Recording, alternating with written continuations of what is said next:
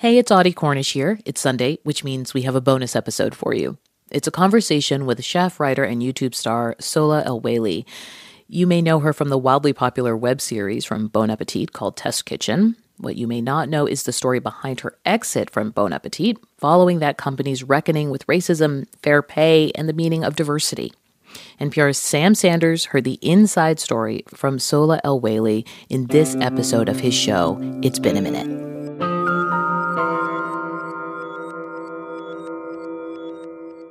So I have so many questions to ask you about so many things, but I'm going to start out by asking if we can talk about the Cheesecake Factory.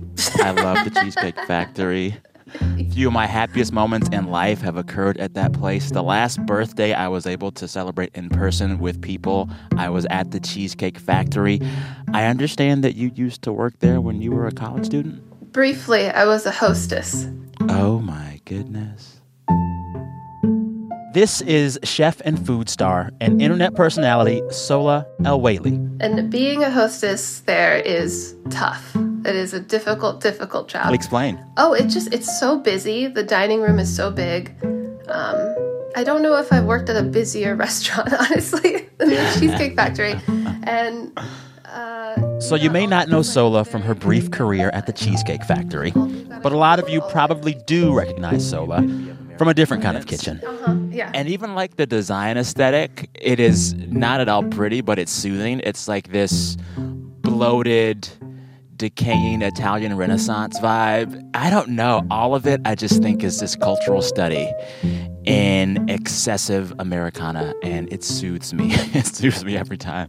It's like our Coliseum when you walk into a Cheesecake Factory. You know, the decor, the gold, the fake marble. I feel like there was always like different shades of taupe. You're listening to It's Been a Minute from NPR. I'm Sam Sanders, and my guest today is Sohla El-Waylly. In that kitchen that I was alluding to earlier, I was talking about Bon Appetit's popular Test Kitchen video series. That is where Sohla first got a lot of attention and love. Hi, I'm Sohla. I'm usually back there. Today I'm here.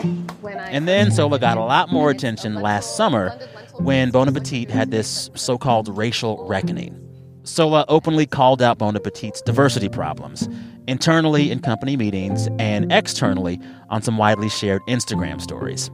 This was all the culmination of a lot of things: unequal pay, racial discrimination, and this one photo that surfaced of then Bon Appetit editor-in-chief Adam Rappaport. In the photo, he was in brownface. Sohla quit. And this Bon Appetit drama, it really led to a lot of the food industry having some really frank conversations about food and race. Since all that, Sohla has been busy. She's writing a cookbook and a food column for Food 52. She's also hosting her own YouTube series called Stump Sohla. It's time to Stump Sohla. So, I have to make lasagna into ice cream. But Sohla is still struggling with what happened at Bon Appetit and grappling with questions over fairness and worth that keep playing out all over the media industry. At the New York Times, at Gimlet, at Slate, at NPR. Anyway, in this chat, we're going to discuss all of those things. But first, to begin, I had to ask Sohla about how last summer affected her. You know, since last summer, when George Floyd happened and the summer of protests happened and all these racial reckonings happened, I have been constantly grappling with the way that race plays out in my industry and the ways in which I, as a journalist, might be complicit in some of these structures that are oppressive. And whenever I talk to people of color about their work now, across any sector, they're having these same conversations internally and with other folks as well. I am wondering, has this last year or last few months of all of us just thinking about race really critically and publicly, has it changed the way you think about food and race? Yes. Okay. I mean, it's such a complicated thing. I've been thinking about it a lot, and like I'm learning a lot too. I think one big thing with food and race that is a hot topic is cultural appropriation. Yeah. And that's something that I've been thinking a lot about, as well as representation. And it's really challenging figuring out how to deal with these things, because we need both. We need representation of different chefs as well as different foods. But like, I want to see more food from different parts of the world. But who's the one presenting it? Like, that's like where it gets a little confusing, where it gets complicated. I mean, I personally think like what I want to see is more people of color doing everything the way that white chefs have been able to do everything this whole time. You know, a white chef can be an expert in French food and then turn around and go to Thailand for a week and come back and be an expert in Thai cuisine, which I don't think is the right way to do it. But I hope that like we ultimately get to a place where anyone can do anything. We're definitely not even close. I hear you kind of indicating that when a chef of color does food that's quote unquote white, it's not accepted. Have you felt that? Well, I feel like there's like different waves of diversity, right? Like, so the early wave in food was you have white chefs introducing the world to food from people of color. And then second step was, okay, we're going to let some brown people into this world, but only if they focus on the food that looks like the color of their skin. You know what I mean? Yeah. Yeah. And now I think we're entering this third place where it's like, hey, maybe people of color can make other stuff too. You know what I mean? Maybe. Maybe. You know what I mean? Like, that's like something that's frustrated me. When people see me, they think, oh, you must be an expert in Bangladeshi food. And like, no, I'm actually not. That's actually the food I know the least about. And I've always been kind of upset by that assumption, you know? Yeah, I get it. People used to get mad at me when I would tell them in high school and college that I did not play basketball. They get mad. What? They'd be like, well, but look at you. And I'm like, I know. Sorry, dude. Sorry. Yeah. I don't know. It'd be great if we could get to a place where we didn't make assumptions about people based on the way they looked, but we're years, decades, generations away from that. Well, and like, I'm hearing you talk about it, and it's a problem within the industry itself, this assumption and this casual racism of food. But there is also, hearing you talk about that, a racism within the consumers of all this food ourselves. I mean, I can think of things that I used to do, like jokingly, but also kind of seriously. Like, I remember years ago counting the number of South Asian staff in an Indian restaurant to try to figure out if it was really authentic or not. And I would do the same kind of thing at all kinds of restaurants with international cuisine. And I thought I was being savvy, making sure they're real. But I never did that at a French restaurant. And I realized I was being casually racist in my food consumption. Yeah, yeah. And it's like, the next step is, how do food consumers start to see that and act accordingly and fix that? Yeah. Well, and also things like what we perceive to be worth spending money on. Like, people are pretty okay with spending $25 on a fancy pasta dish. Yeah. But if you go to Chinatown, you want your dumplings to be, you know, $4 for a full basket. And why? They're both very difficult things to make. And why is one worth... It's basically, it comes down to one person's labor is worth more than another's, and that person happens to be white. Yeah, I mean, we've got a long way to go. I'm glad we're talking about it, but it is too complicated of a conversation, unfortunately, for Instagram and Twitter. We need to start having these conversations off of the internet and with each other, because that's why we just start fighting with each other, because I think a lot of people want the same thing. I see a lot of these fights over the cultural appropriation. Like, if I got yelled at because I made a Persian dish. It was like an old recipe of mine that got reposted, and they were like, why didn't you find a Persian person to make this dish? But if they linked into the article, you could see, like, I hit all the sources, all the research was there, but all they did was look at the Instagram post. So, you know, I think we need more people from everywhere producing content, 100%. But that doesn't mean just Persian chefs make Persian food. That's boring. We food is for sharing, you know? Stay with us. We talk more about Bon Appetit and a very interesting way that Sohla has found to open up her mind. Here's a hint. You can eat it, and it's illegal. On NPR's Consider This podcast, we help you make sense of one big story in the news every day, like how to combat disinformation and conspiracy theories, which pose a real threat to democracy, and what life looks like after you're vaccinated, the next phase of do's and don'ts. All that in 15 minutes every weekday. Listen now to Consider This from NPR.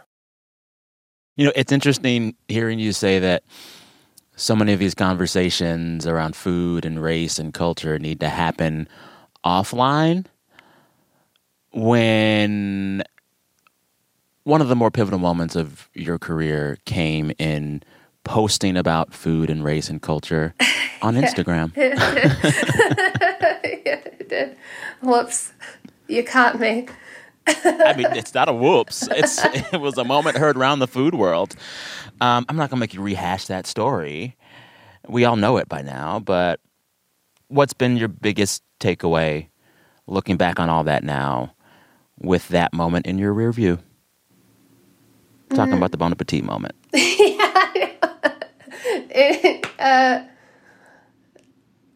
I was really surprised.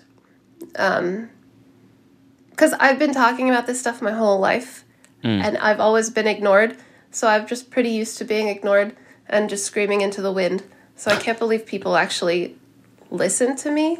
I think that was just luck and timing. But my goal is to keep this momentum going however I can. Okay. This is just a start. We have a lot of work to do. Hearing Sohla say this is just a start is making a lot of white editors quake. I know, just because you hired one black food stylist doesn't mean everything's okay now, guys. Come on. Yeah. I mean, it's not just a problem with BA, it's not just a problem with food media, it's every industry, everywhere. And, we really need to do something about it. And it's not just white people against everybody else. We're all racist. Brown people are racist, Black people are... There's a lot of inter-community, too, that, it's a lot. We are all fish swimming in racist water. The water itself is racist, and we're all wet. Wow, that's exactly right. Yeah. Yeah, I just want to figure out how to, keep this momentum going and keep moving forward. And, I want to try and... I feel like I got really lucky that people are listening to me, and I want to try and use this to get some other people a platform to be heard. You know what I mean? We just need more of us out here talking. What do you think it was that made people listen when they did in that moment when they hadn't before? To you? I don't know. I feel like maybe a lot of things like the BA Test Kitchen was kind of doing very well, and I was putting out a lot of content myself too between Bon Appetit and my personal account. So there was just a lot of eyes watching already. Yeah. And I think the bigger thing was, I think the thing that hit the viewers and fans was what hit me too, this sense of betrayal, because I saw the BA Test Kitchen as a viewer before I was in it. So when I got in there, I felt betrayed too. Whoa, this is all a lie. You know what I mean? So I think that really stuck with people as well. People don't like to be lied to. I get it. You don't have to name names, but what was the most informative and maybe mind-shifting conversation you've had in the last few months about all of this stuff about race and food, where you left the conversation and said, I see this a different way. I learned something new about this stuff. Was there a moment in the last year or so? Actually, yes. Can I tell you something? Okay. Yeah. Okay, so... Yes. I decided to try mushrooms for the first time. Can we talk about this? Okay, not Campbell's cream of mushroom. Is this a family-friendly show? I mean, we'll see. Go ahead, though. Tell me. You can't stop now. I decided to go for it. Give it a shot. Okay. I've heard so many good things, and it really did. It really did open up my mind. I felt this overwhelming sense of gratitude. To who? The world. You really, I think I need to do it every 2 months. I feel like it was the first time I really started to think about things from I think I'm one of these people that I sit around and I think about other people's feelings a lot, just in general. It's just kind of my personality. But I don't know. I guess I really started to think about every black person I actually knew. Wait, what? Really? Okay, go on. Yeah. It's weird. Everyone should do shrooms. It really opens up your mind. And I was thinking about my friend from 4th grade, who we started out in the same place, and we ended up in really different places because we got different opportunities, not because we had different abilities. And I just really started thinking about these things, and the way things are is just really unfair, and we have to figure out how to fix this. That's all. I don't know. Yeah, you do know. You do know. What was the biggest change in Sohla's day-to-day after that shroom experience? Oh, man, I've been waking up feeling like joy and gratitude in a way that I never have. It really did change my whole headspace. Yeah. I feel like we went off a weird... No, listen, let me tell you. I'm into this. How much did you take? So it's this, it's like a chocolate bar, and like kind of shaped like a Hershey's bar, and like 1 square is a microdose, and then 3 to 4 squares is like a chill, kind of hang, and then 12 squares is like if you really want to go for it. So like we ate the whole bar. Okay. I was just looking into my dog's eyes, and I was like, we are one. You know what I mean? We're all alive. Yeah. We're all on this planet together. We have to take care of each other. Oh. Everyone should do it. I think that we would achieve world peace, like, immediately. Coming up, why everything's changed and nothing has. Hearing loss is a fact of life for many humans, but not for fish, reptiles, or birds. People noticed in chickens that they could take them to, say, heavy metal concert, blast the ears really to oblivion, and then within days, new hair cells would begin to sprout. The Science of Sound. That's next time on the TED Radio Hour from NPR. When I think about what this last year has meant for you, it was making a very public stance in a very public way and seeing things change after that. And there will be people hearing this chat thinking about what you've gone through and your experiences and what you've talked about, and seeing the casual racism and sexism and classism in their workplaces. Mm-hmm. And a lot of folks hearing this will relate, and they'll fume and they'll seethe, but they might not be able to make the Instagram post where they call it out. They might not be able to tweet about it or, speak truth to power in the Zoom all staff. They might not be able to quit their job. Mm-hmm. For whatever reasons, probably financial, they won't be able to do what you did. What advice do you have for them, the folks that feel stuck in their own personal Bon Appétits and maybe can't as easily get out? Well, I think first of all, I think I didn't make any change. Like, I don't think any change happened. I think we just maybe are talking about stuff. But even within Bon Appétit, I don't think any real change is happening. Maybe to start, maybe we should just acknowledge that it's like we have a long way to go, everybody. Yeah. Yeah. So it doesn't need to be like a big, like I had a big statement and I had a big moment, but it didn't make a big change, to be totally honest. So don't put a lot of pressure on yourself to try and change something that's been a problem for hundreds of years. You know what I mean? I think that everyone should just do whatever they can, and that might just mean reaching out to like one coworker who you think is struggling, or trying to fight for one story at a time. Like if you work in food media, pushing for one project, one story. Like, I don't think it's going to happen in one big thing. Like, the only thing that I accomplished was people started to talk about it, but genuinely nothing has changed. They just got a couple of freelancers in once in a while to make it look a little colorful, but on the inside, it's still the same. So we all just have to keep doing these little things every day. Yeah. Do you feel any pressure now to be like the race and food ambassador for the industry? Yeah, I really do. Okay. I didn't want this to happen. I do, though. I don't know if I'm saying the right things, but I'm just saying what's honest to me. So I guess that can't be wrong. Yeah. How do you cope with the pressure you feel?